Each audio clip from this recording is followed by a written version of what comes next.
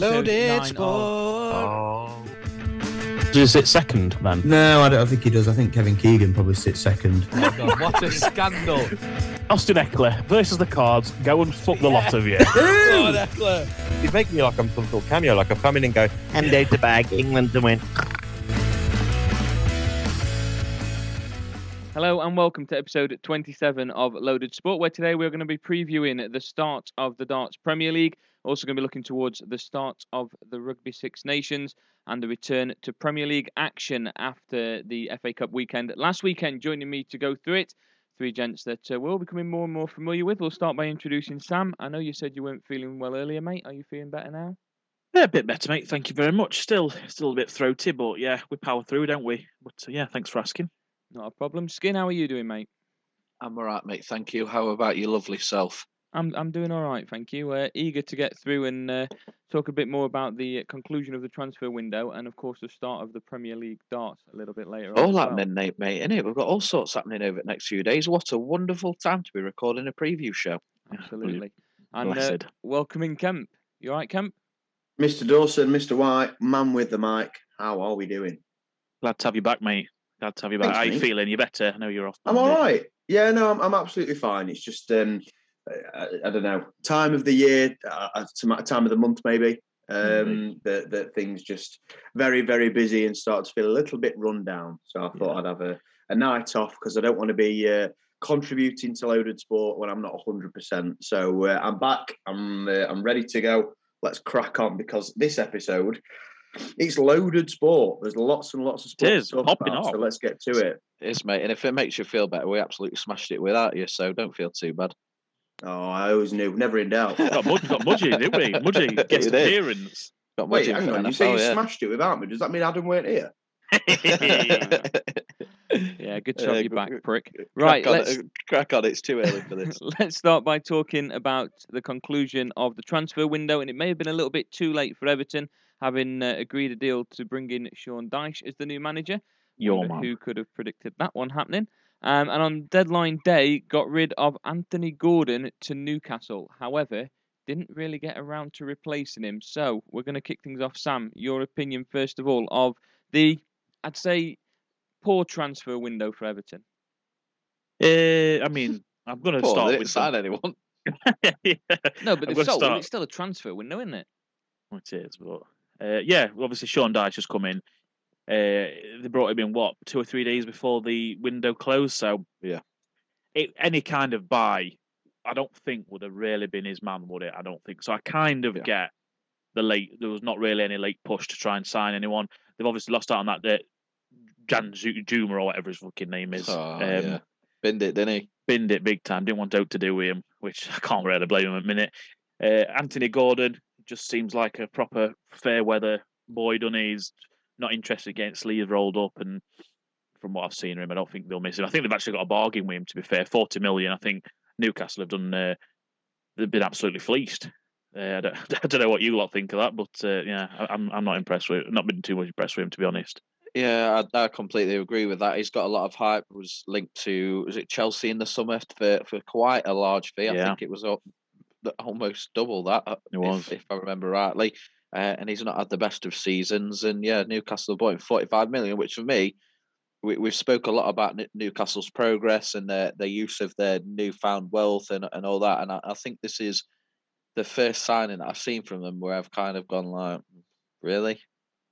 This doesn't seem to be as smart as the rest of the signings they've made. But we know Eddie Howe and his team are phenomenal coaches. They're in great form.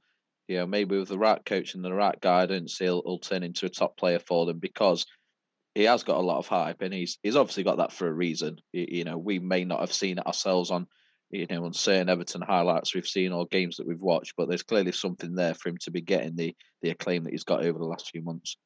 I think from my perspective on this one, you know, I think Adam mentioned there that they'd not had a very good window and wanted Sam's thoughts on that.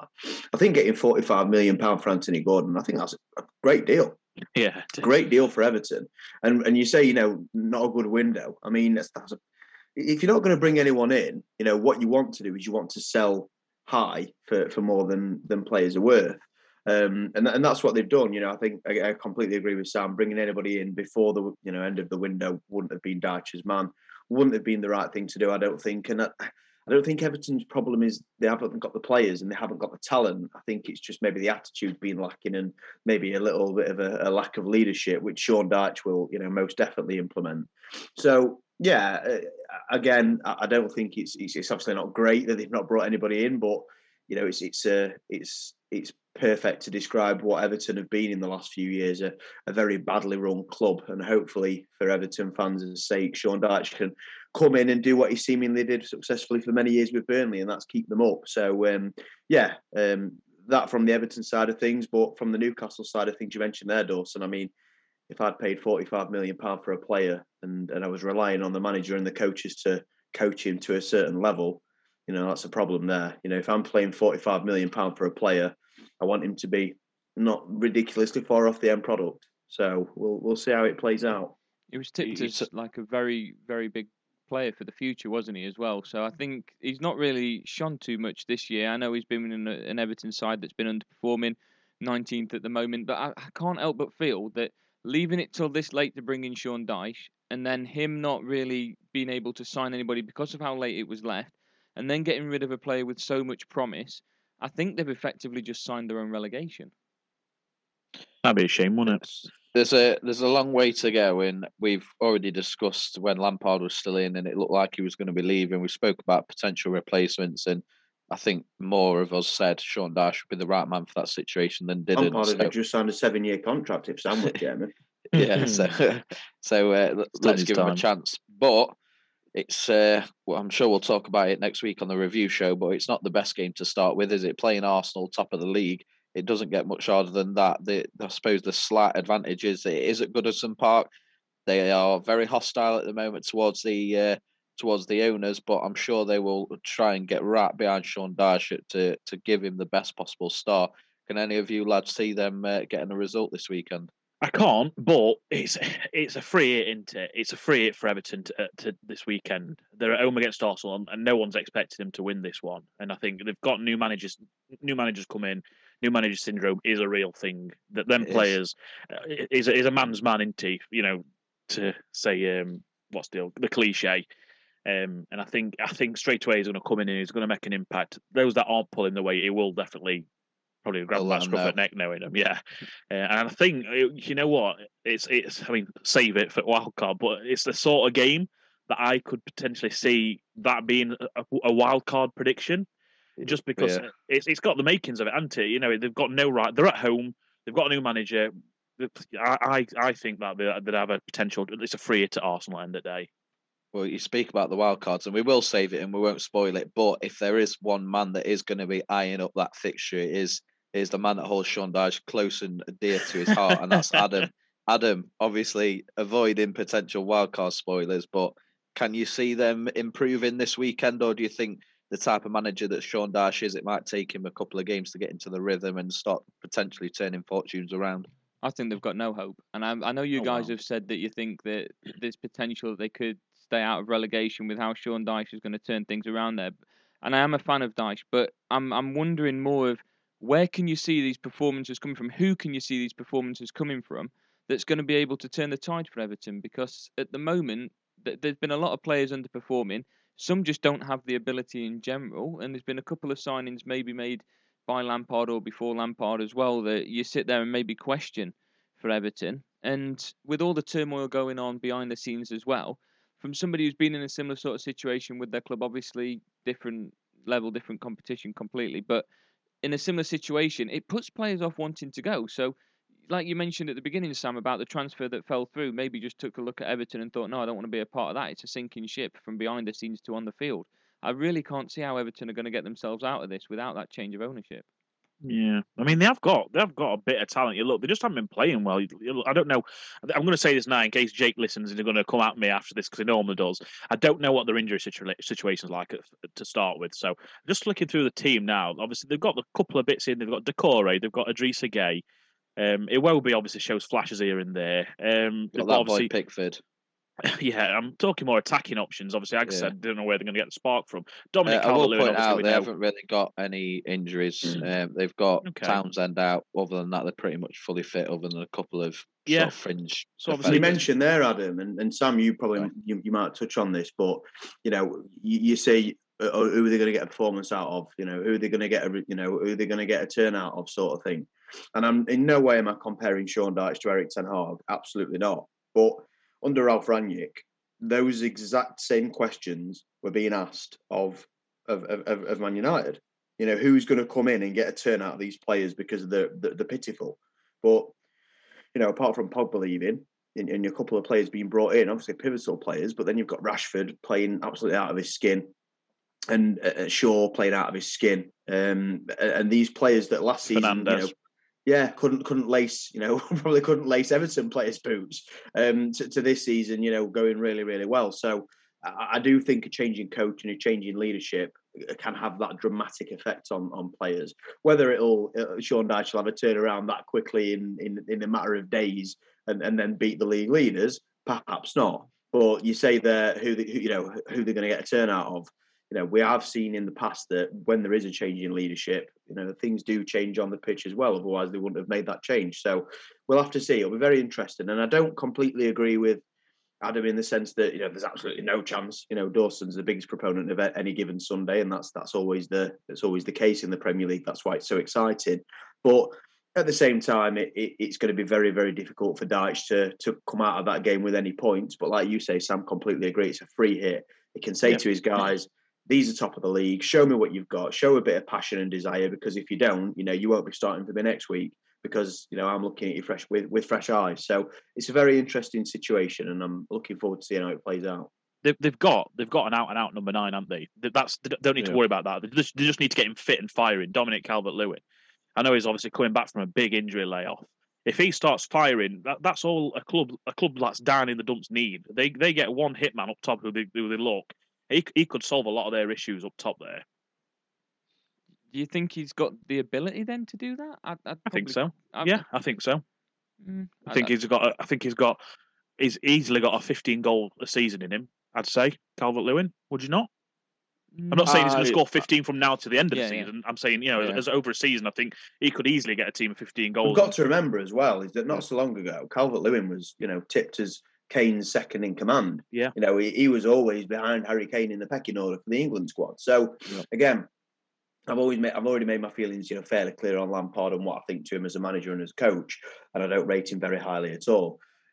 Bringing a new coach in who's experienced, who's proven to get results at that level.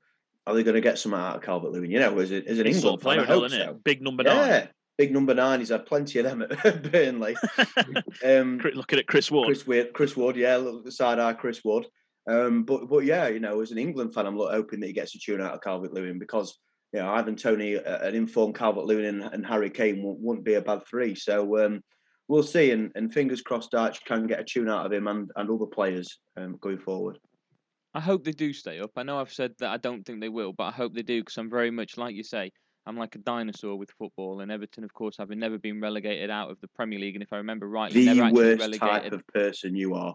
You're probably one of them people that says Bournemouth don't belong in Premier League and Swansea didn't belong. Newcastle too big to go down. No, mate, no. I don't say that, but of course they've never been relegated. So for me, mate, if they're not good enough, they're going fucking down. Exactly. Adam's fucking primed for a spot on top. You shut up and fucking listen. Shut up, Ken. Of course, if they're not good enough, they're going to go down. But of course, having never been relegated, it's nice to see them sort of sides being able to stay up. And no, I'm not a person that says Bournemouth don't belong. It makes it sweeter. Fuck them off. I'm with Kemp on this. I won't mind seeing them go down, to be honest. Sorry, G. Right, okay. My head fucking hurts with you guys sometimes. Right, let's move on to the listener lock-ins and the wildcard skin. In just a few moments' time, we're going to get things underway with the listener lock-in. But who is it that's going to be joining us? It's Dan Malloy joining us this week. Big Derby fan. He's a Titans fan. Up the fucking Rams. Come on. He wants to talk a bit of golf for you, Kemp, so I'm sure we'll have plenty to talk about, as well as the main... Not bother then.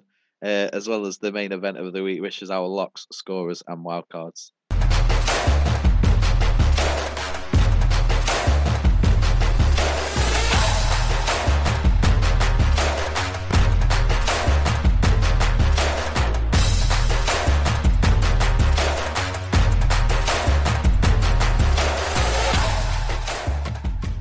Welcome back to episode 27 of Loaded Sport. It is now time for the 5th listener lock-in. Welcoming Dan Malloy. Dan, welcome to Loaded Sport. Nice, thanks for having me. Delighted to be here on the rocket ship that is Loaded Sport. Thank you very much. Start by telling us who you support and why. I'm a Derby fan because fucking Rams. Come on, fucking come on then. Let's have you. Yeah, I was born there. There's nothing else to say on that one. And you know, Aljosha Asanovic is the greatest player to only ever play one season for any club ever. What a boy. What's your fondest memory as a Derby fan then? Oh, probably my first game actually, and it wasn't a league game. There's not many like pleasant memories as a Derby fan when you're my age. Apart from the Harry Wilson free kick against Man U was pretty magical. But no, my first game, I think I was it was still at the baseball ground because I am that old. And it was Martin Taylor's testimonial, our goalkeeper, against Everton. We were losing 1-0 at half time and we won 4-1, and Martin Taylor took the penalty to score the fourth goal. Love that. That's retro memory, that is. And that is me then kind of looking at it going, goalkeepers can take penalties, because I was like 6, 7 years old, whatever it was. So yeah, probably that. And I think that was like one of the last games in the baseball ground as well. So can't forget a sweet memory as well for all Derby fans. Obviously, last season, in fact, getting saved because it looked very real that we were going out of business, didn't it? At one point. Well, yeah, and then Chris Kirshner. As soon as he came in, I already knew a lot of the stories that was going on because I'm obviously massively into my golf. He loves golf, doesn't he? Dropping that in there for Kemp. But Slink.io sponsors so much of the PGA Tour, and there was already a lot of talk in a lot of podcasts that I listened to, like, this guy doesn't appear to be doing these things, and now apparently he's trying to buy a football club in the UK. And I was like, oh shit, that's us. Please don't know Derby. Please don't be Derby. So yeah, I mean, obviously it was great, sort of how it ended up, and Dave's come in, and I think Klaus, what a boy, fucking what a guy, huge fan. But yeah, I was working for a company who was looking at, or we were supposed to be doing some work for Derby, but it required looking in. This is when Mel was still there, but it also required us looking at their books. Oh right, oh god, that did make pretty looking, did it? Well, as soon as we sort of said, well, we need to look at your books and know what you're spending, the conversations ended quite quickly. Dodgy fucker. That relationship burnt down, at which point me and a few of the guys I was working with, we were all Derby fans. We were like, oh, that's not good. That doesn't sound good. You seen Iceberg earlier then, did you? Early enough that something wasn't quite right. I mean, I don't want to go too much into the Lampard season, but I'm not really sure how you afford those three and, live to tell the tale, as it were. Or four, including Frank, obviously. Yeah, you want a lot of money. So Dan, go on, Aggie. No, you're all right. I didn't want to. I was just going to ask. We've talked a lot about the past and fond memories. What's your thoughts on this season? Because the summer was tough. Obviously, Sam's a big Derby fan. A couple of our pals are as well. And there were a lot of concerning and depressing conversations last season in the summer, with points deductions, relegations looming, and whether or not they were going to be a football club this season. They look on paper, especially over the last sort of 15 games or so, to have turned it around brilliantly. What do you think the future holds over this sort of the next season or two for Derby? Legitimately, at the start of this season, if we stayed in League One, I saw that as a win. Agreed. I would like that was 100%. I had so many people.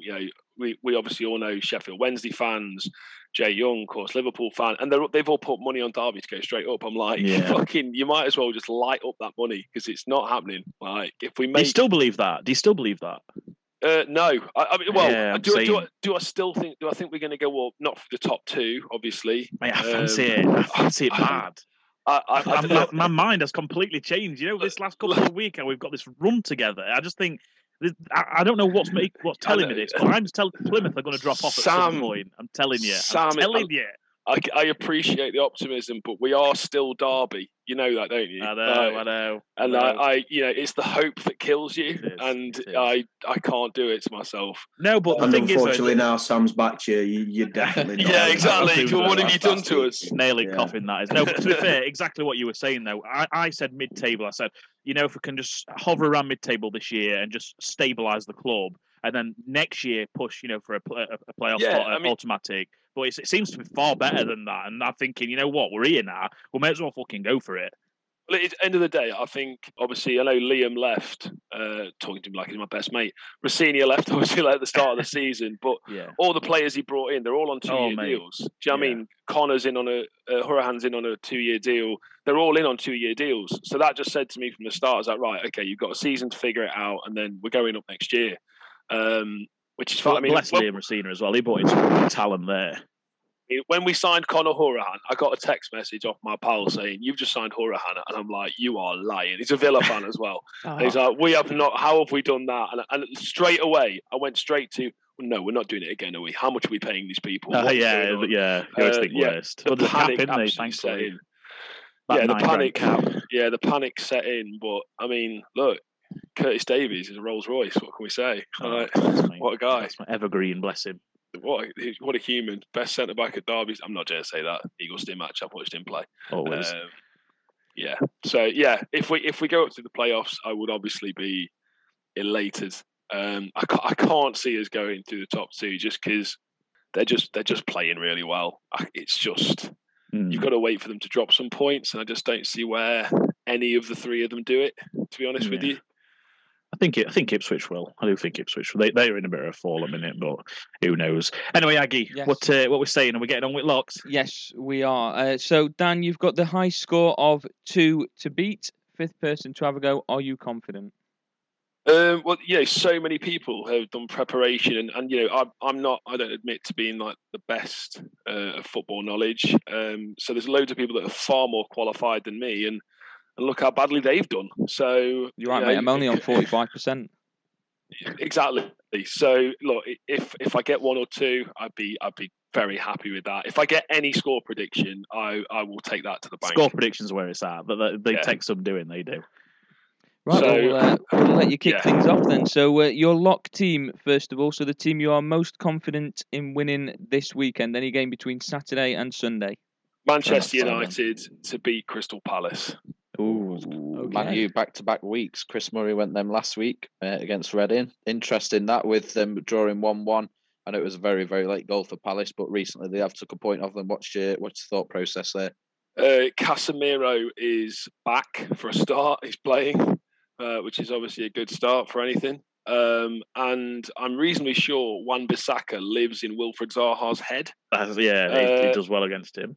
He just, there was that particular interview where I think Zaha said that he sort of turned around, realised that, Aaron was behind him. And anyone but him. Shit, that's the only person on the pitch who can pull off that sort of drag round tackle. I mean, I've looked very briefly, but I just think they're in good form. Rashford's in this sort of freakish Rashford thing that he sort of does every now and again. Ten Hag's playing a beautiful tune. I am getting into the final of the Caramel Cup, as my wife calls it. I'm all over it. Nice. Happy days. Who's the wheel spat up first, Aggie? I have done the wheel, and first up is Skin. Every time you say Skin, I think Sam. Fuck's sake. I'm due with that this week. Well, originally I wanted Blackburn to beat Wigan. And I will be going with them in the last man. That's it, mate. I didn't realise, but I'm going to go with them in the last man standing because the other team that I'm going to go for has been picked by Chris, who's also in there, and that is Middlesbrough at home. You fucker. Sorry, mate. Middlesbrough becoming like a second team for you, mate. Michael Carrick's doing bits. I don't. He is. If you want to know my thoughts, go to the forum, listen to previous episodes. It's been absolutely phenomenal. Blackpool aren't in great form other than beating Forest in the cup. Middlesbrough. And won the last 10 league game, Blackpool. There you go. There's your stats. So Middlesbrough for me this weekend. I've not been able to go for them yet, despite bigging them up over the last few weeks. So yeah, Middlesbrough. Okay. That's one man gone. I'm up next, and of course you I are. know you said okay. I know you said earlier, Skin, you didn't want me to ruin any of the wildcard aspect. And the funny thing about that was the team that you mentioned that on was Everton, and I've gone for Arsenal to beat Everton. What have we lock. told you about backing away games for fucking long? Look, and then you wonder why we get on it, yeah. No, I'll do it over and over again because I feel that confident that Arsenal are beating Everton this week. No, it's not only with the first game of Sean Dyche. Yeah, the last time Everton beat Arsenal at Goodison Park was 6 years ago. And Arsenal That's not only that lost long ago. twice. I thought you were going to say like 1978 or something like that. 6 years ago. 6 years ago. Oh, right. 6 years ago. Only played each other 8 times. Yeah, but then you've got to take into account how badly Everton are doing this year, how well Arsenal are doing this year.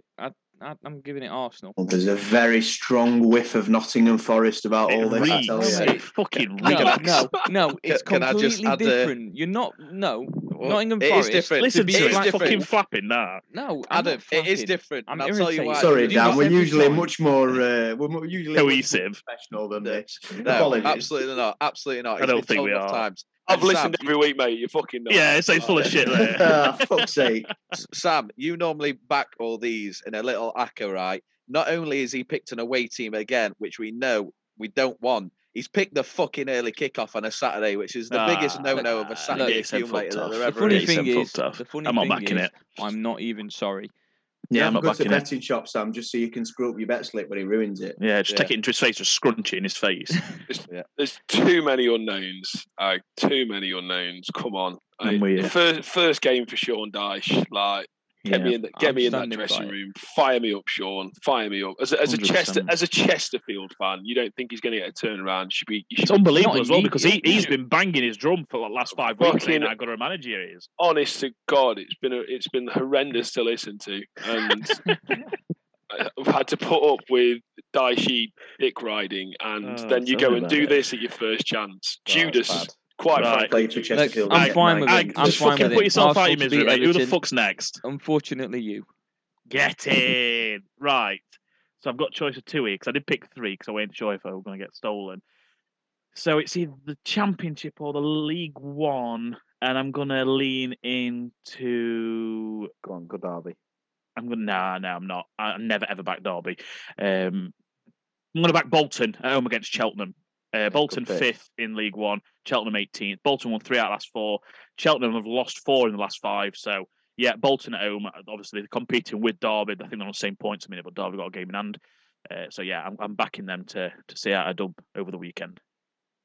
Okay, so Good pick. And it's absolutely delightful that you haven't picked Derby County, Sam, because that's exactly who I'm going to be picking. No. Yeah, absolutely. Yeah, Derby County, as we've discussed, are in fine fettle at the moment. Paul Warne, I think I said to you, Sam, at the time, it was a good appointment. You did. And it has proven to be so. And I think they'll cruise to 3 points this weekend. So Derby County are my pick. I like it. As much as I love it, I hovered around them for a second and I just looked at Morecambe's form, They've won 4 out of the last 5. Morecambe. They have, but they're fucking shocking away. Levels, mate. Levels Let in me, the game. All I'll say is this, Sam. Change Derby for, say, Plymouth. No Would you back chance. it? No, because I purely back mine on recent form. And Morecambe, for me, would have been a prime wildcard pick because I look at that recent form. I always go straight to our bottom half at table, see who's been putting a few wins together. I would not have touched that game. You've also got to say, though, Sam, you've got to look at it from the other side of the coin. Apart from the West Ham game, which was obviously in the Cup, Derby's last home game was against Bolton. They won. Barnsley before that. They're flying. Cup, they are flying. Accrington at home, they won. Cambridge, they won. Forest Green, they won. So, again, Morecambe have got are in good form. But Derby's home form is outstanding, and Morecambe's away form, like Dawson said, is pretty pitiful. So I'm going to back the Rams for the weekend. Fair enough. Okay. So Dan, your scorer for this week? I hope he's playing. But if there's one person to certainly put a bet on, then it's going to be Ivan Toney to score against Southampton. Yeah. I nearly went Brentford as my lock, actually. But... yeah, Ivan Toney. Love betting on Ivan Toney, and so do all of his friends. Nice. Get that allegedly. Sorry. Yeah. Allegedly. Don't want a lawsuit. Allegedly. Legal reasons. So Kemp, your scorer for this week? Yes, scorer is one that I struggled with ever so slightly. I don't know. Haaland is usually my sort of safe option, but Spurs away, Conte against the big sides, he's always a bit tricky. No Conte, is it? It's badly. Yeah. Oh no, I forgot about that. Well, get well soon, Conte. But yeah, it's still a difficult game, to be fair. Away at Spurs, you never know what you might get. So I am going to go, and it's a tricky one, but I'm going to go with Marcus Rashford to score against Crystal Palace. Getting backed a lot lately. Yes, and it's not hardly surprising as to why. You know, as Dan said, he's going through a ridiculous purple patch at the moment, and Palace in recent times they've not looked ridiculously secure at the back, and Rashford I think will punish them, especially at Old Trafford. So Marcus Rashford is my pick for scorer of the week. Okay, strike while the iron is hot. That's it. Is it me next? Yep, it is, mate. Well, I am going to go for my boy, who I seem to back every single week. And if he's there, I will take him every single week. I'm boring. It's Erling Haaland, and it's the only time I ever get a tick. I'm backing him. To you yesterday, Skin. I had two lined up at scoring a backup just in case it went. I can't believe Haaland's still there after first pick. And my backup, I've not even needed him. So, yeah, I'm going Erling Haaland to score at Spurs. Okay. I'm going to go, and I know I've just slated you for being a bit boring by going for the same guy for consecutive weeks. I'm going to go with Charlie 4 consecutive Austin. weeks, is that right? I don't know how many. I meant 4. I thought you were literally saying 4 consecutive. It wouldn't surprise me. Me neither. I'm going to go with Charlie Austin for Swindon against Newport. It's even worse than that. Why is that Erling worse? Haaland is understandable. Exactly. At least he's been fucking bagging. What? Charlie Austin scored 3 in his last 2. Bear in mind, I know that doesn't sound like a lot, considering he's only played 2 games since returning to Swindon. Is against 19th in the league Newport. Yeah. Who conceded 5 in the last 3. How many did he score when you backed it? The game got postponed, okay? No, not then. No, because the game didn't play. You can't count that if he didn't play, can you? You think you're special. Fuck off. I'm going with Charlie Austin. There you go, Skin. Aggie, you used to be so professional when we started. We've really brought it out of him. You've broken me. Yeah, good. Absolutely. So I am going to go with a player playing for Sands Lock in Bolton. He is my first choice this week, so I'm glad he's gone. I actually had 3 prepped and none of them have gone. Nice. But I'll go with my gut feeling, and that is Dion Charles for Bolton. Solid. He's in fine form at the moment. He scored 3 in his last 4. The only game from that 4 that he didn't score was that away loss at Derby. So yeah, again, strike while the iron's hot. Bolton are in great form. I did consider them for my lock, but yeah, I'll go with Dion Charles for my. Ray Charles' brother. That's the one. Nice. So Dan, on to the wild card. Yeah, my wild card is going very much against the grain. I'm firing from the hip here, guys. It's all point of the wild card, mate. I'm looking at West Ham to beat Newcastle away. Ooh. It's a wild card, that. They went to the semi-final. They won comfortably. They went out. They got drunk. Of course they did. They're Geordies. Yeah. You're calling it, yeah. Bruno is, not going to be around. It's all very tenuous. And David Moyes does these things sometimes. And West Ham are just that team. Jared Bowen just slipping into a little bit of form. Firing for the hip. Could be egg on my face this time next week, but the bold one, that. West Ham at Newcastle. It's made me believe based on that. West Ham it is. I'm all in. Okay. Skin, you for your wild card. Yes, mate. I had 2 preps, but naturally I'm going to take my first one, and I am going to guess I'm taking off someone, I think. But got to be, and it's coming. Burnley away at Norwich. I'm good.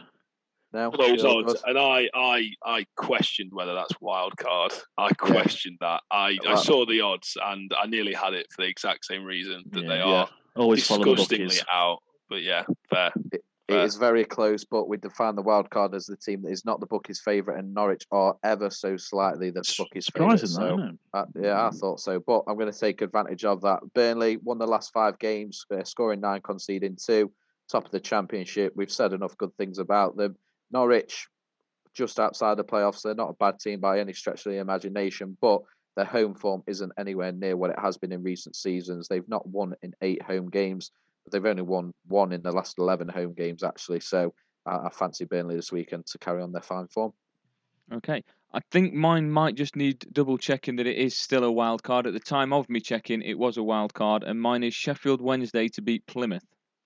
Give me in 30 League seconds. One. Tell us your reasonings, and then I'll tell you to change it. The Owls were unbeaten in the league in 18. The last Wait, loss, what did you just say? Sheffield Did you Wednesday. say Sheffield Wednesday to beat Plymouth? Mate, Yes. Sheffield Wednesday. They're nowhere odds on near an Plymouth undercard. 4-1. Hang They're on a nowhere minute. At the near time a of Are you me on wild card. about checking, at the time of you fucking backing? Yeah, it's not changed that Checking. much, pal. they Mate, they'd have been weren't favourites. You put a favourites. fiver on Wednesday, you get £8 back. You put a fiver on Plymouth, you get 23 quid back. Well, Silly that's bastard. changed ridiculously. Are you living in the since then. time warp? No, Is that mate. what the I problem is? checked. I 100% checked. Just Yeah. Sure everything. you You don't give mean me you want grief over Plymouth? every fucking pick I select. Right, I'm going for my backup then, and that's Southampton to beat Brentford. Guess what, mate? Play the game properly. You won't get on your back. I do play the game properly. Stop giving me grief for nothing. Right, Don't think that's the Southampton. definition of wild card, mate. that. Southampton to beat Brentford then is what I'm going for away from home. I just think Southampton, with their slight turn of form and confidence, I think they've got a little bit about them. And against Brentford, it just seems like one of them games that's set for an upset. So I'm going Southampton. Speaking of upsets, are you okay? Does that one count? Am I allowed that one? I can start fucking crying then. Right, is that me next? Yeah, it's One. you. Right, I am going to go for you want. Wolves to beat Liverpool. That's a lovely one. Yeah, it's a bread and butter pick, isn't it? It's just the popular wild card to go against Liverpool this year. So Wolves to beat Liverpool. It's 17th versus 9th. Liverpool have won it last 3 Prem games, so I'm going to go for Wolves to compound that misery for them. Interesting. Okay. So Kemp. Yes. Hello. I am going to back Leeds United away at Nottingham Forest. Forest have just played a second leg in the League Cup and unfortunately been dumped out. I think the heads will be a little bit dropped after the result over 2 legs. I think the owner of Nottingham Forest made a very clear point when they got promoted to say we don't just want to stay up, we want to be winning trophies, rah rah rah. And to be proven how far away they are from that type of thing, that I think heads may have dropped in the camp. Leeds are a bit of a funny one. They're a bit of a strange side, and I actually do think they're very capable of producing a wild card here and there. And I think due to the levels of fitness in the Leeds camp as opposed to maybe the Forest camp, who might have tired legs, I'm going to go with Leeds United to cause a bit of an upset away at Nottingham Forest. Okay. Wow. So that's the locks, the scorers, and the wild card. So Skin, over to part 2 of the listener lock-in. Yes, Malloy, as you know, there is a possible 6 points up for grabs. 3 of those from the usual lock scorers and wildcards, and the other 3 from the score predictions that we mentioned earlier. As always, your first one is for the game in which the team you support is playing. So please give me your score prediction for Derby versus Morecambe this weekend. That will be Derby County 2, Morecambe 0. Morecambe cannot travel away. They lost, I think, 1-0 to Port Vale away. I mean, they seem to either batter people at home or get 4-0 to Ipswich a couple of weeks ago. I think it's going to be reasonably comfortable. Not sure if McGoldrick's back from injury, so it could be a dodgy one with James Collins up top. I fancy Tom Barkhausen to bag, and we'll look. And I'm quite confident in seeing Connor get up there and do something. Interesting. Second game is the game that we've mentioned already. It is the return to the Premier League of Sean Dyche as Everton face Arsenal. That would be Everton 1, Arsenal 1. Ooh, there we go. Sean Dyche, have them organised. He's had a lot of stick from some Everton fans that don't want to see him there. I do think the guy's class. I've been lucky enough to meet him on a few occasions, and yeah, he's. That's got 1-1 written all over it for me. Nice. He's in that category with your Ian Holloways and Neil Warnocks and Sam Allardyces of characters of the game that you could sit and talk to all night into. But he kept Burnley up for how many seasons? I mean, that was his entire job with no money, and he kept Burnley up. I just think that's a really good appointment from Everton. Really good. I agree. And I think as well, with a little bit of extra cash, we might actually be able to see. I know he has a very organised style, but I think he can play. He can have people that play football. I think he's just got his hands tied at Burnley. So hopefully, keep them up this season and potentially see a more organised and hopefully a more fluid Everton team next year. I completely agree. I've always thought that he could do well with a bit of a higher caliber of play and a bit of money to spend. So completely agree with that. And the third and final score prediction to complete a possible score of 6 is the primetime game of the weekend: Tottenham versus Manchester City. I've got that as 3-0 to Man City. Fucking hell. Yeah, I think Conte's not on the sideline. I think that's a huge loss for Tottenham. The man is a maverick, and he runs that team from the sideline. I think without him, they're going to look lost. I just can't. I hope I'm wrong. I really do hope I'm wrong, because I actually really like Tottenham. They're kind of like my little soft spot team in the Prem sometimes. But I think Man City now realise that they need to go out and win every single game to go and do this. And Erling Haaland is a freak. Fair enough. So just to confirm your picks, your lock, Manchester United, your scorer, Ivan Toney, your wild card, West Ham. You've got Derby to beat Morecambe 2-0, Everton and Arsenal to fight out a 1-1 draw, and Man City to go to Tottenham Hotspur Stadium and get a convincing 3-0 win. So we will, as always, review them next week. We'll keep the updates coming for the leaderboard, and hopefully you'll be the new leader come early next week. But it's not gone great so far. We'll see. Happy to get one if that's all it is. I'll take one at this stage. 2 would be lovely. 3 or more will be. Generally thought your man from Glasgow last week, when he called out exactly the type of match that the Arsenal Man City was going to be, the scoreline and everything, I just sort of sat there and went, okay, he's more qualified than me. So, if I can get on par with that, I'd be quite confident, quite comfortable with that. More than happy with that. Now, just 2 questions before we go. The first one is golf related. I know you're a massive golf fan. Do you want to tell Kemp how your game's going, and he can reply accordingly with how his game is going? Trending in the right way, Dawson. Trending in the right way. We came down handicap wise last year to a solid 12.3. We are looking to get into single figures by the end of this season, and hopefully be scratched before I turn 35. So we'll see what happens. New drivers are out, so I can already hear my credit card just shouting at me, saying, weeping in the shower in the fetal position. Exactly, just saying, look, this could be an expensive few months, but we'll see what obviously happens from there. Yeah, how's your golfing life going, Mr. Kemp? It's in its infancy compared to yourself, playing off 12. I've been playing scratch fairly soon. I've been playing 4 years now. Yeah, well, I think this is going to be my 3rd year, so I'd say I've been playing consistently for about a year and a half. It's going pretty well. Towards the back end of the summer last season, I started struggling a little bit, and I think I sort of overdid myself, and I don't know, I was getting into bad habits and struggling a little bit. So I've been having some golf lessons in the last few weeks. They're going really well. The guy down at my local club, South Chesterfield, so that's going extremely well at the moment. Upward trajectory, as is yours, so that's good news. And we have got a golfing holiday lined up for the summer, me and a few of the boys, and we're going to Spain. So getting the game where it needs to be to get out there and play some decent golf. But yeah, just getting that consistency down is the big thing for me now. Getting that pre-shot routine ready to go, and getting some consistent distances with my clubs, and ready to hit the course this season properly and see where we go from there. Not about your hits, mate. It's about your misses. Just remember that. There you go. Getting that consistency and getting them misses down to a very, very bare minimum. Hit me up. I'll take you around Walton. There you go. I don't think I want. Is it a tough course, Walton? The 8th is really fun. Right. Okay. That's the 8th tragic then. No. It's like a 160-yard par 3. But the green is about half of Everest below you, so you just sort of stood up there at the top of this like hill, looking down, going, nice. I don't know what to hit. So yeah, but I bet when when it's good, it's really good on that hole. Yeah, I mean, I wouldn't know. Yeah. That's the truth. I wouldn't know. Yet to find what I need to do there. Yet to find that. Yeah, it's an ever-evolving game, but glad to hear it, mate. And we'll see you on the course one day, hopefully. It's a shout.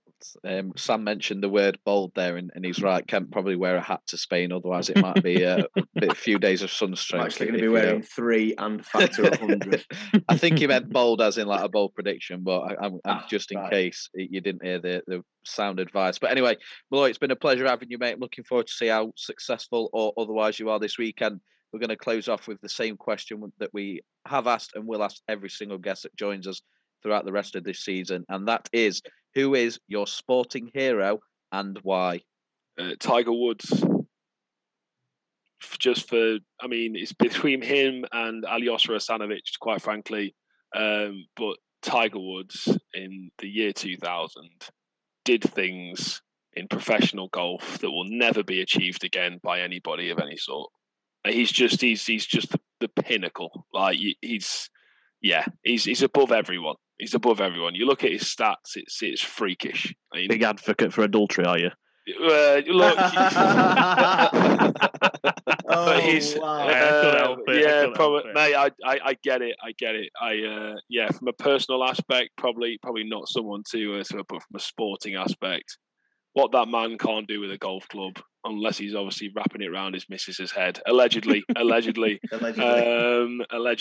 Or wrapping his car around a tree. Yeah, less allegedly on that one. But I mean, to come back from what he even did the first time round and then go and win the Masters in 2019, the guy's just built a bit different. There's something not quite right. On the back of that then, Dan, on the back of that, you mentioned coming back from what he went through and winning the Masters.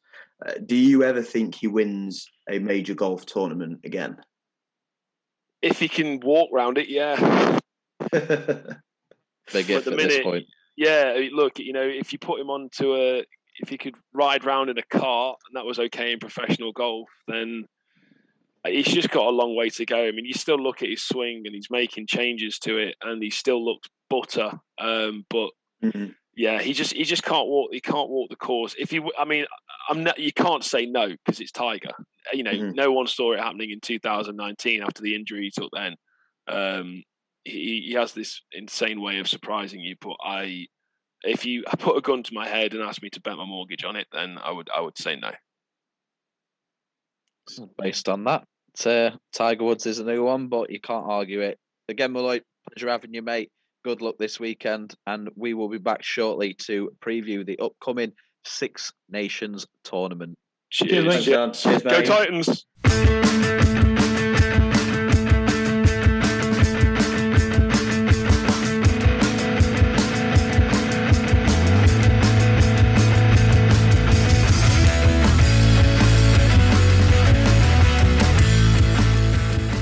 Welcome back to episode 27 of Loaded Sport. Now, this weekend, the Six Nations gets underway ahead of the World Cup taking place in France later on this year in September.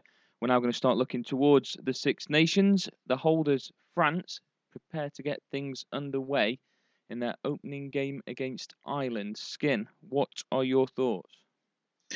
I'm going to be open and honest because as much as I like to think I've got a good knowledge of a lot of sports that will help me do well in our adventure on this podcast, rugby is not one of those sports. So I've gone and been a bit of a journalist, Adam, today, like yourself, your bread and butter. Probably better than me, to be fair. Yeah, I've gone out and done some questioning, gained some knowledge. And what do you mean it's not hard? You got a piece of paper, mate, and a lot of time in your life that should say otherwise. But anyway, I've reached out to a few people and, like I said, gained some opinions and some knowledge that are vastly better and probably more accurate than anything I can say. Because the only the only memories or knowledge of rugby I've got is Johnny Wilkinson's winning field goal against Australia in 2003, and then so 20 years ago this year. Wow, depressing. So that said everything. So I'll just chuck some comments out there, and then we'll go from there. But Mudge, who's sadly not with us this evening, but he's kept it nice and to the point. He said France will win it and Ireland will make it difficult. England are cheats. So England not in the best position. Sam, I know you were going to mention the fact that they've changed coaches recently. What kind of impact do you think that'll have? I think it can only help. I think under Eddie Jones, they were really struggling. There were a big outcry for him for him to get sacked, and eventually did in December. I think they lost something like 27-13 to South Africa. Steve Borthwick's obviously taken over as head coach, and it's a completely new staff, so we'll see. But I think there's quite a low bar for England coming into this, so you never know. I mean, you mirror it to the football when we've in previous gone into a tournament with a low bar, and it's always been a pleasant surprise when we've done things like that. So just going up purely a football experience, because I'm the same as you, very little rugby knowledge, but yeah, a low bar. They're completely starting again, and they're definitely not tipped to be anywhere near winning it. Definitely no Grand Slams, but yeah, let's see how they do.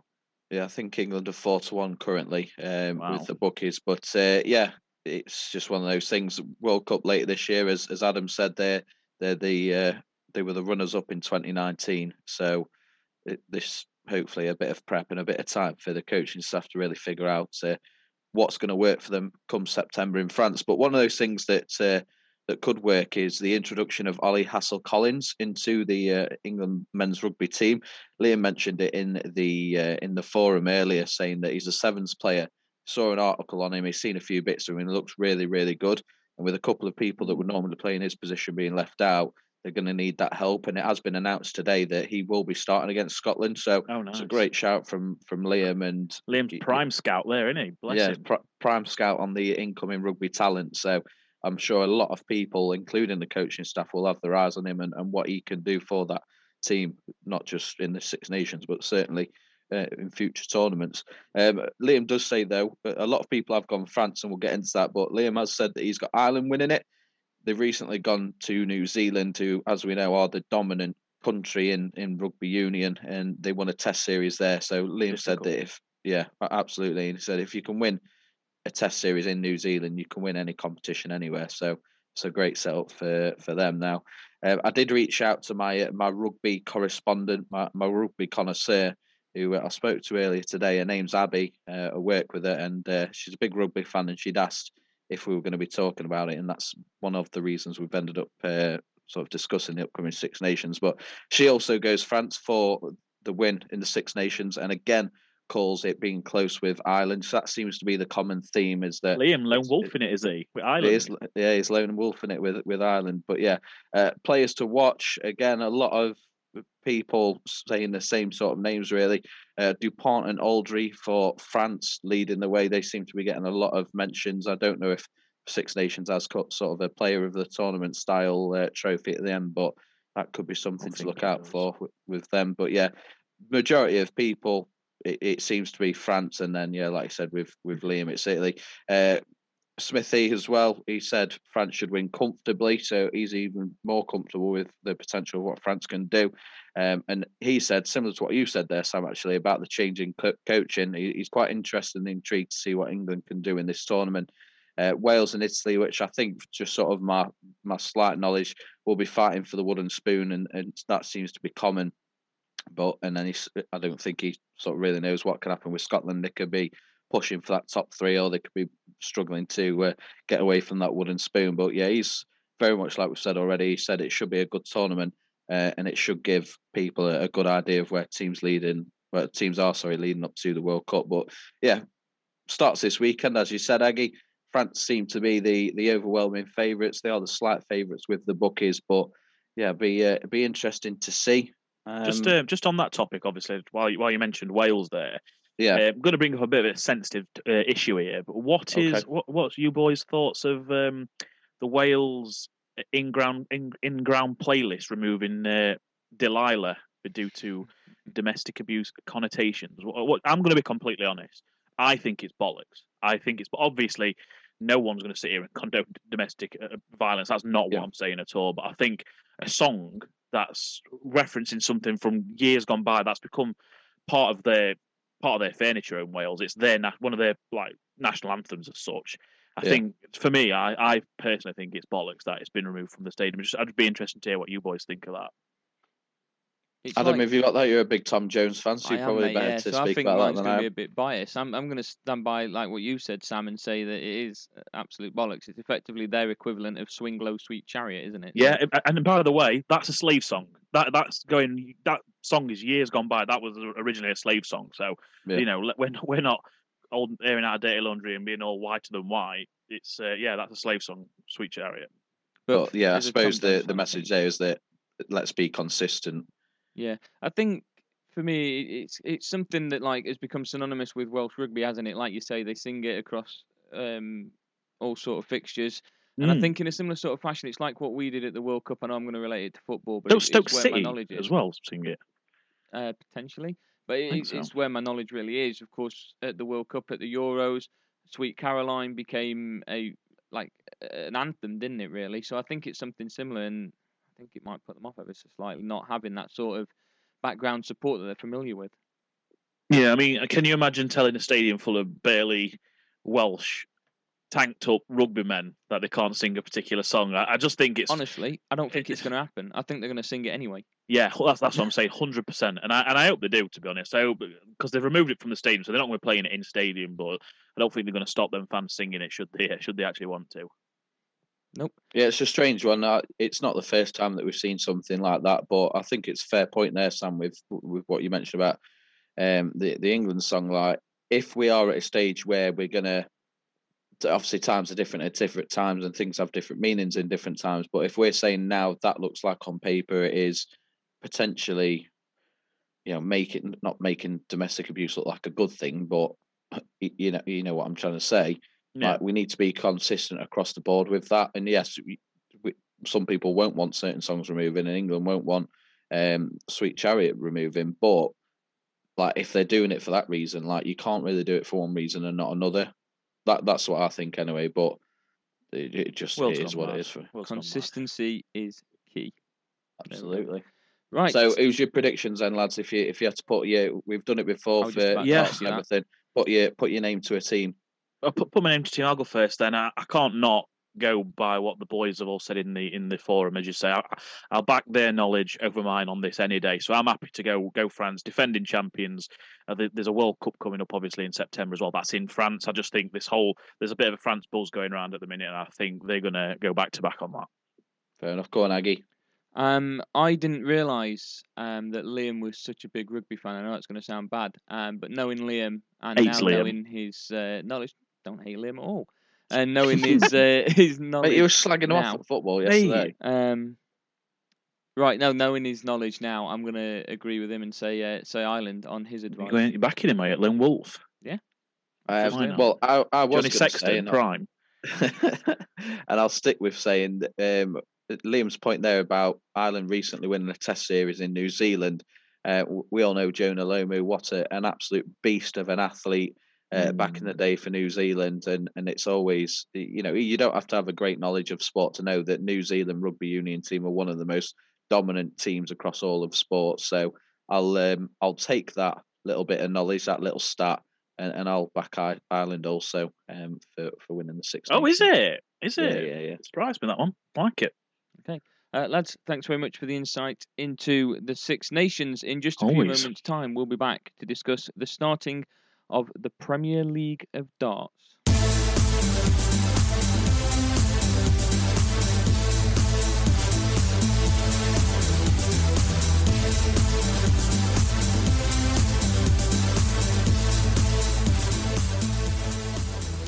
Welcome back to episode 27 of Loaded Sport. We're now going to move on to talking about the start of the Premier League of Darts.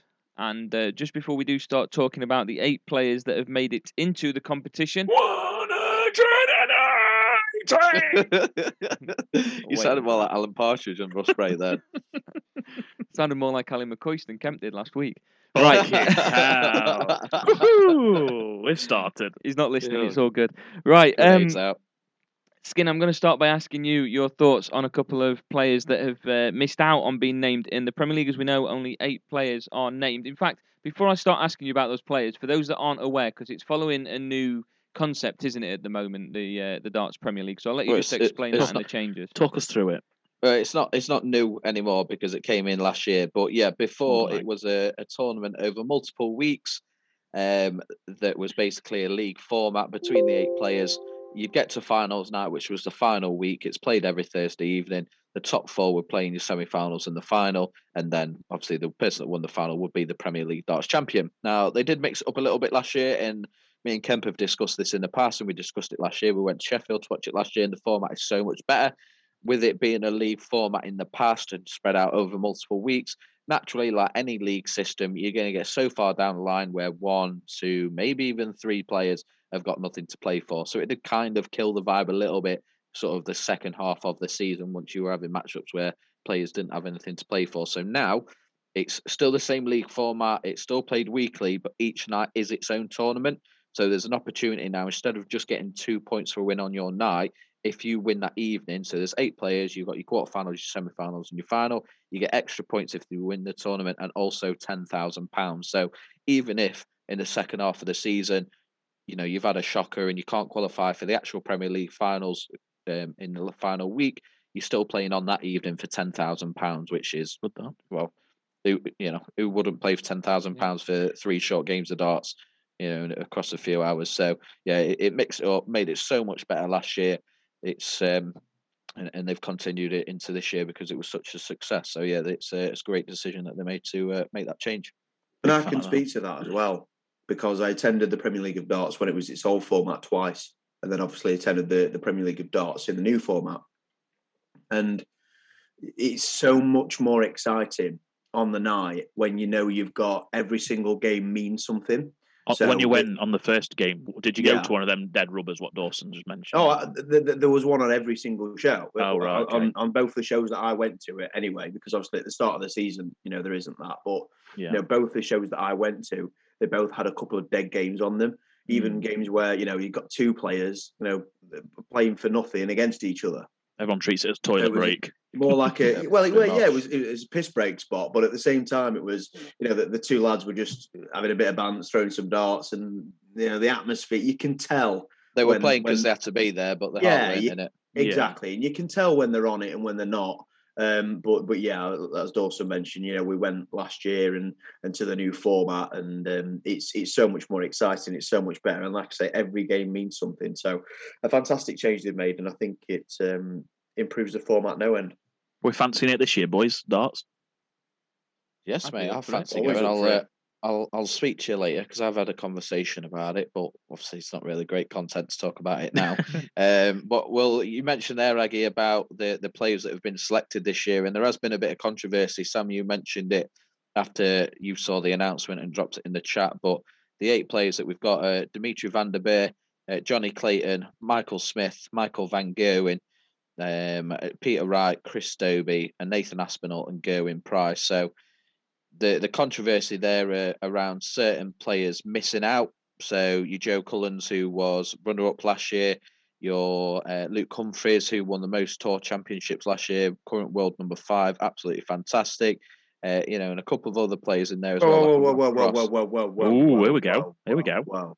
How dare you not mention Stephen? I know what's coming. I know it was coming. How dare you dare miss my boy out on that one. Never. Sorry, Stephen Bunting as well as when I went to watch the Premier League. When I went to watch the Premier League and Stephen Bunting was playing, I think it was the second time that I went. Bunting's music came on and I absolutely popped massive, and nobody else in the arena gave an entire shit, and I was going absolutely ballistic for him, bless him. And I believe he did come out to "Bird Is the Word" as well. Oh, yeah, he does. He does. That is. Yeah, it is. Yeah, I was going mental. Yeah, that's it. Fuck's sake! What's he doing? He's my boy, Peter Griffin, isn't he? But Griffin. A lot of people moaning about the ability of some of the players that have missed out. I mean, me personally, I can't be arsed with Van der Beer. Yes, he's done all right in tournaments. Yes, he got to the semi-finals of the Worlds, but he's never entertaining me. His dancing annoys me. He's just got that, like, I just don't want to see him. I'm never invested when he's playing. So from that perspective, there's definitely other players that I would have rather seen. But in the days since the announcement, a lot of people have talked about it and sort of put realistic and reasonable explanations, and they do go across Europe. It isn't just played across England, so it is trying to cater to sort of all the different fans across Holland and Germany and everywhere else that are going to be playing over the next couple of months. So I do understand that. It's just an 8-player tournament over a number of weeks in different venues. You want the best of the absolute best, don't you? So I suppose from that perspective, it is disappointing to see. But no, look, it's a great tournament. It's something that was brought in by Hearn about, alongside snooker, alongside the work he was doing in boxing with his son Eddie, about rejuvenating and really sort of bringing these sports into the modern game, and it's paid off massively. It's now seen as one of probably a top 3 most prestigious tournament in the sport. So that tells you everything that you need to know, and it packs out arenas across the UK and Europe on a Thursday night. So it's not very often something would do that, is it? No, absolutely not. When I was younger, someone used to say I used to look like Adrian Lewis. Absolutely fuming. Oh, mate, that used to be my fucking favourite for quite a while back in there. Yeah, I loved him. Big fan. Yeah, I didn't have it to do with that, so I searched him all like, he fucking taking piss. Little interesting fact for you is his nickname is Adrian Jackpot Lewis, and the origin of that jackpot nickname is because he went to Vegas when he was 19 or 20, and he dropped some money in a slot machine and won jackpot, but couldn't cash it in because he went 21. Oh, so no. That's where someone else did it for him, or I don't know. Just he couldn't have it. So yeah, that was that's the origin of his jackpot nickname. I just thought I'd get that in there with you mentioning. But anyway, 8 players, plenty of weeks, plenty of points, plenty of money, and that big Premier League trophy at the end is the one to lift. It is starting Thursday night. So we're at night 1 now, lads. Who, if we go around the room, is your prediction to lift the Premier League trophy later in the year? Sam, I'll start with you. I'm going to go for, you know what, I might go a bit outside the box here, and I am going to go for Dobie. Okay. I think he's been playing really well of late. Obviously, he won the Masters, is that right? Yes, he did, yeah. Just this last week, yeah. Still a bit of a noob at this. He's been in some fine form, and I think going a bit outside the box rather than going for the conventional 4 favourites. That's I'm going to back him as an outside. Tell you what, if you are backing him, mate, back him because he's 25-1 currently to win the Premier League. So get him backed, mate. Absolutely. Wow. Newbies have won recently in the last 3 years. Glenn Durrant and Johnny Clayton have both won on their. I'm not saying he's not my pick. But I'm not saying Sam's wrong. No, I'm just saying I'm not saying you're saying that. I'm saying to Sam it's not the worst pick in the world because Newbies have won the tournament in the past. Okay. While you're there, mate, who are you picking? Who you backing? I'm going to go with the ultimate heel of darts, and that's Gerwyn Price. I'm going to back him to win the Premier League. Man. I believe he won the Premier League night that we went to watch the show. In Sheffield, I don't know. Van Gerwen's been a little bit shaky at times, and it wasn't more evident than in the World Championship final. He struggled and he struggled under the bright lights, which he hasn't tended to do in the past. And to be quite honest, I think Michael Smith is going to have a little bit of a hangover from the World Darts Championships. Well, I watched him. I watched him in the Masters. I was saying to Dawson earlier. Obviously, Dobie beat him in it was the semi-final, and it were all over the place, chucking 40s left, right, and centre. Who didn't look good. And I hope it's not a case of Michael Smith's, his entire goal for his darts career was to win the World Championship. Sad, so now he's won the World Darts Championship. He's not maybe putting in the same effort. I don't want to speculate, and I don't want to say that. So. He went straight to Bahrain, and I was saying to Sam, he went straight to Bahrain and won. I think he's just ready for a bit of a rest. He did tweet recently that he'd just been. Obviously, he puts so much. It's not the most physical of sports, isn't it? But it can be mentally draining, especially position. But when you're spending 6-7 hours a day on the dartboard, it's mentally draining as well as physical. Yeah, and it was his 10th major tournament final, and he finally got it. That would have had such a massive sort of emotional drain on him. So he did say that he was ready for a break. So that's probably why. Yeah. And again, going back to Gerwyn Price, I think this format suits him. Because Gerwyn Price really, I know it might sound stupid because he came out with the headphones on his ears. I think he was in the World Championships when he did that to drown out the noise. But he really gets into the spirit of it, and a lot of the time he's in a enemy territory. But he gets into the spirit of it, and once he wins a game, he's a real momentum player for me, Gerwyn Price. So the new format does suit that. So Gerwyn Price is going to be my pick. Aggie, what about you? I've decided to go with Peter Wright. Eventually, I was looking over a couple, but I'm going to go with Peter Wright. He's always seems to be there or thereabouts when you're talking about world champions, don't you, in different darting competitions. He finished runner-up 6 years ago.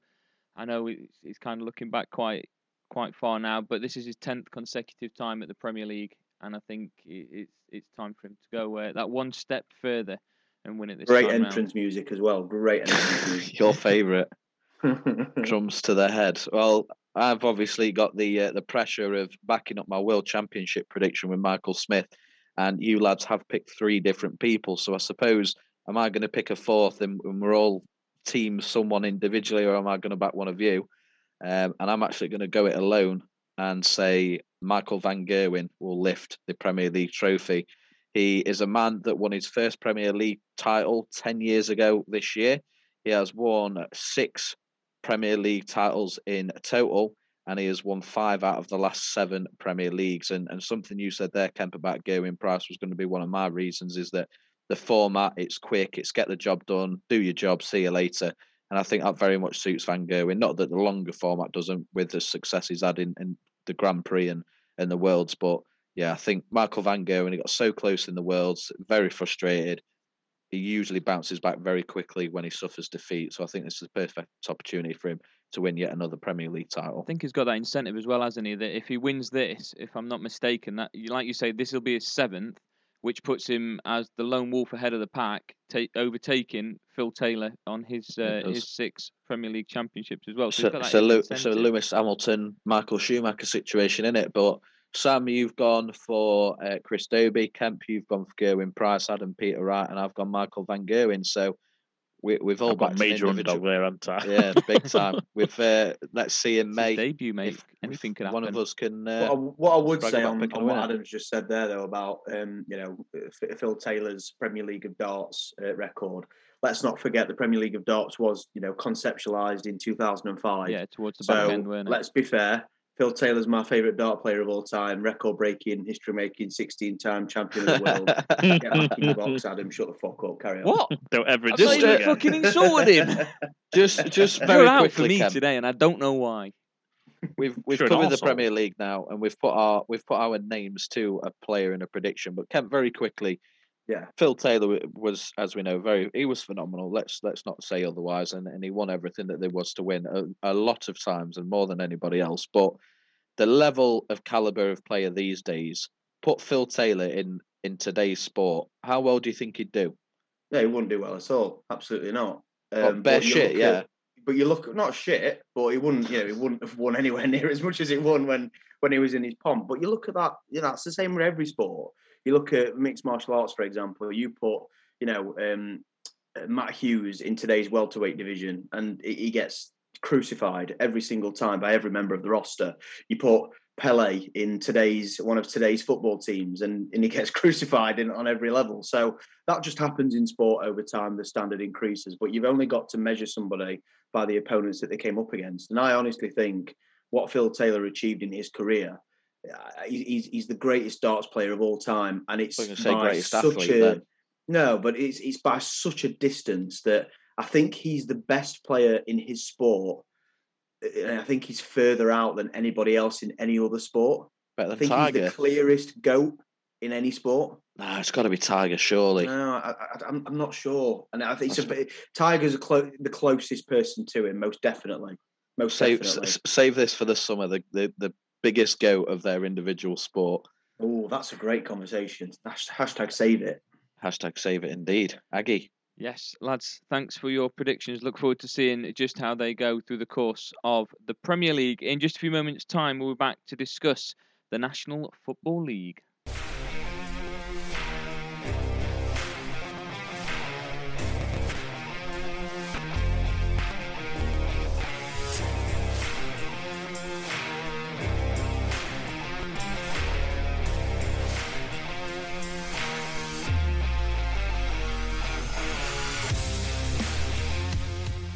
Welcome back to episode 27 of Loaded Sport. We're now going to start talking about the National Football League and the news that was announced earlier on this week. After winning 7 Super Bowls, the MVP of the Super Bowl 5 times, and the NFL MVP 5 times, Tom Brady, for the second time in consecutive years, has decided to retire. No, you're all right, mate. Come and give us a hug, mate. Come on. Tell you what, it's a sad day. Saddest day of my life. We don't need to give Brady. Yeah, Dawson doesn't need to give us a hug, and Brady don't need to give us a hug either. I'm sure he's been looked after well by his daddy, Eli Manning. Hey, saddest day ever, part 2, you mean? Yeah, part 2 indeed. He'll be back in 7 months. The sequel. Okay, Menth. Nice. Skin. I'm going to let you take it away, aren't you? He's your idol. Can I let someone else go first, so I don't talk about all my love and then it gets absolutely shot down? Okay. You're on a positive note. Yeah, can we end it on a positive? I mean, I think so. Natural Kemp starts, isn't it? I mean, his boy's fucking is absolute kryptonite. Got his number. Yeah. Bless his heart. That's his input. That's it. Seven rings. He is. Yes, we had him in our back pocket twice. I'll remind you. But yes, 7 rings. He's got to go down, in my opinion, as the greatest NFL player of all time. It's quite simple. He never had a less than a top 10 defense. Yes, he had a system that was absolutely bob on and perfect for him, and a coach that was perfect for him as well, and an unbelievable setup. Yes, he was proof cheating. Well, yes, he was proof cheating numerous amounts of times, but ultimately, in the end, he still achieved what he achieved, and 7 rings speaks for itself. So, although Eli Manning is still and will always be his pappy, he is the greatest of all time. And if I was a big Brady fan, I would probably get him tattooed on my body somewhere. But I would make sure that if he is tattooed on my body somewhere, that he's probably in the right uniform, because it would be really embarrassing if he wasn't. I'll take over from here, because I know if we want Dawson to finish last, bless him. You know what? I mentioned there about cheating, obviously, and there was always a dark cloud over him in New England, especially towards the end. And I think it was the best thing he could have done was leave New England and just show twats like myself that, you know what, I didn't need to do any of that. And the fact that he didn't do any of that. I think he wouldn't have got the punishment if he didn't. So let's be fair. So went into Tampa Bay. That's fine, mate. I have. Went into Tampa Bay and has elevated every single person around him.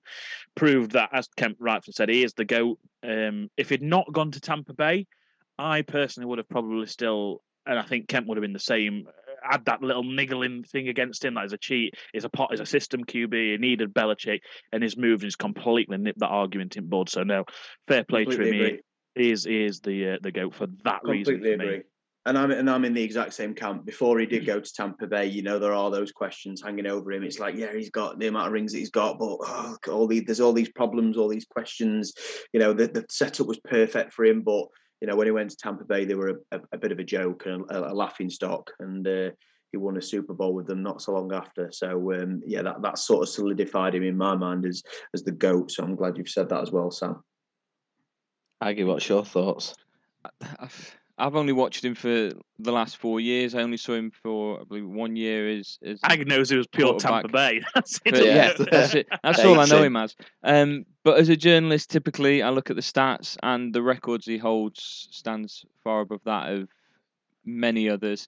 And it's going to be difficult to claim anything other than he is the greatest NFL player of all time. And I don't think he's retiring. I think he'll be back again in 7 months. He said last year he was retiring, and look where that got him. Don't you buy it? I don't buy it, no. Oh, wow. I think he'll be back. I think that video seemed quite genuine.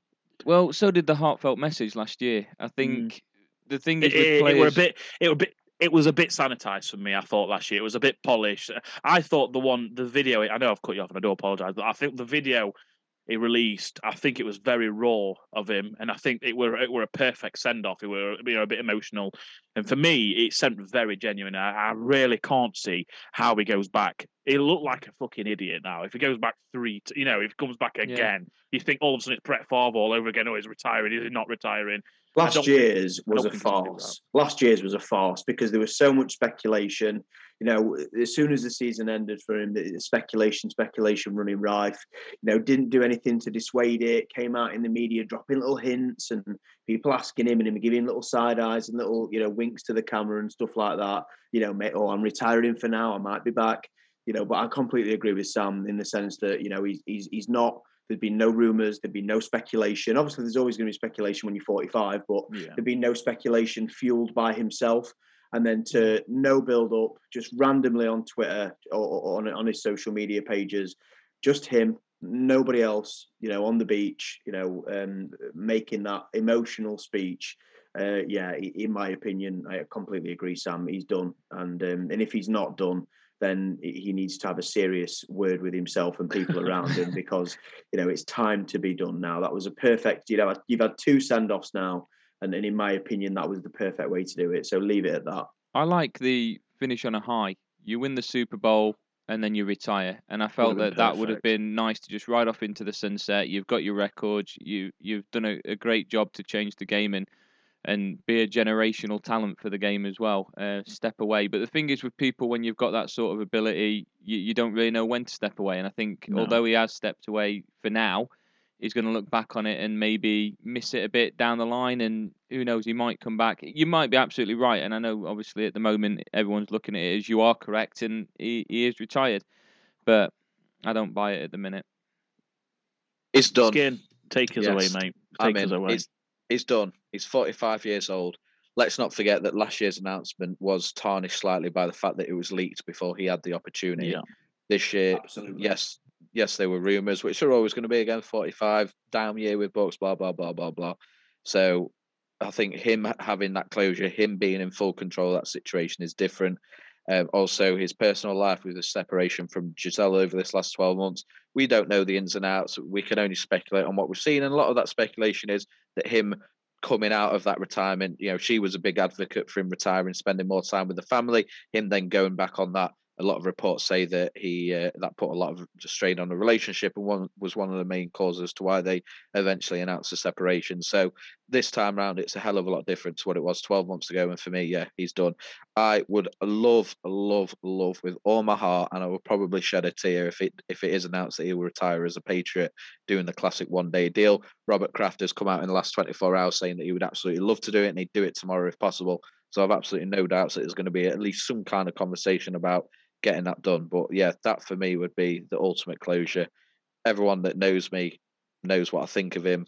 He's unbelievable. Top of my bucket list was to see him play at Gillette Stadium before he retired, obviously assuming that he would never leave the Patriots. And the game that I finally went to at the end of 2019 was his last regular season game as a New England Patriot player. So I could not have timed it any more perfectly. I got to do what I wanted to do. And what a career. I can't see, I know all the talk about Mahomes and what he'll do, but I can't see anybody reaching the number of rings that he's reached. And a lot of records that he's set will stand the test of time, or at least our lifetime anyway. So what a man, what a player. And as good as Greg Olsen has been this year, I am looking forward to the insight that he'll provide on Fox coverage next season and for the next 10 years. Well said, Skin. So that brings us to a nice end. That is all we've got time for this week. Lads, thank you very much for joining to go through the locks. Best of luck to Dan Malloy as well. Let's go.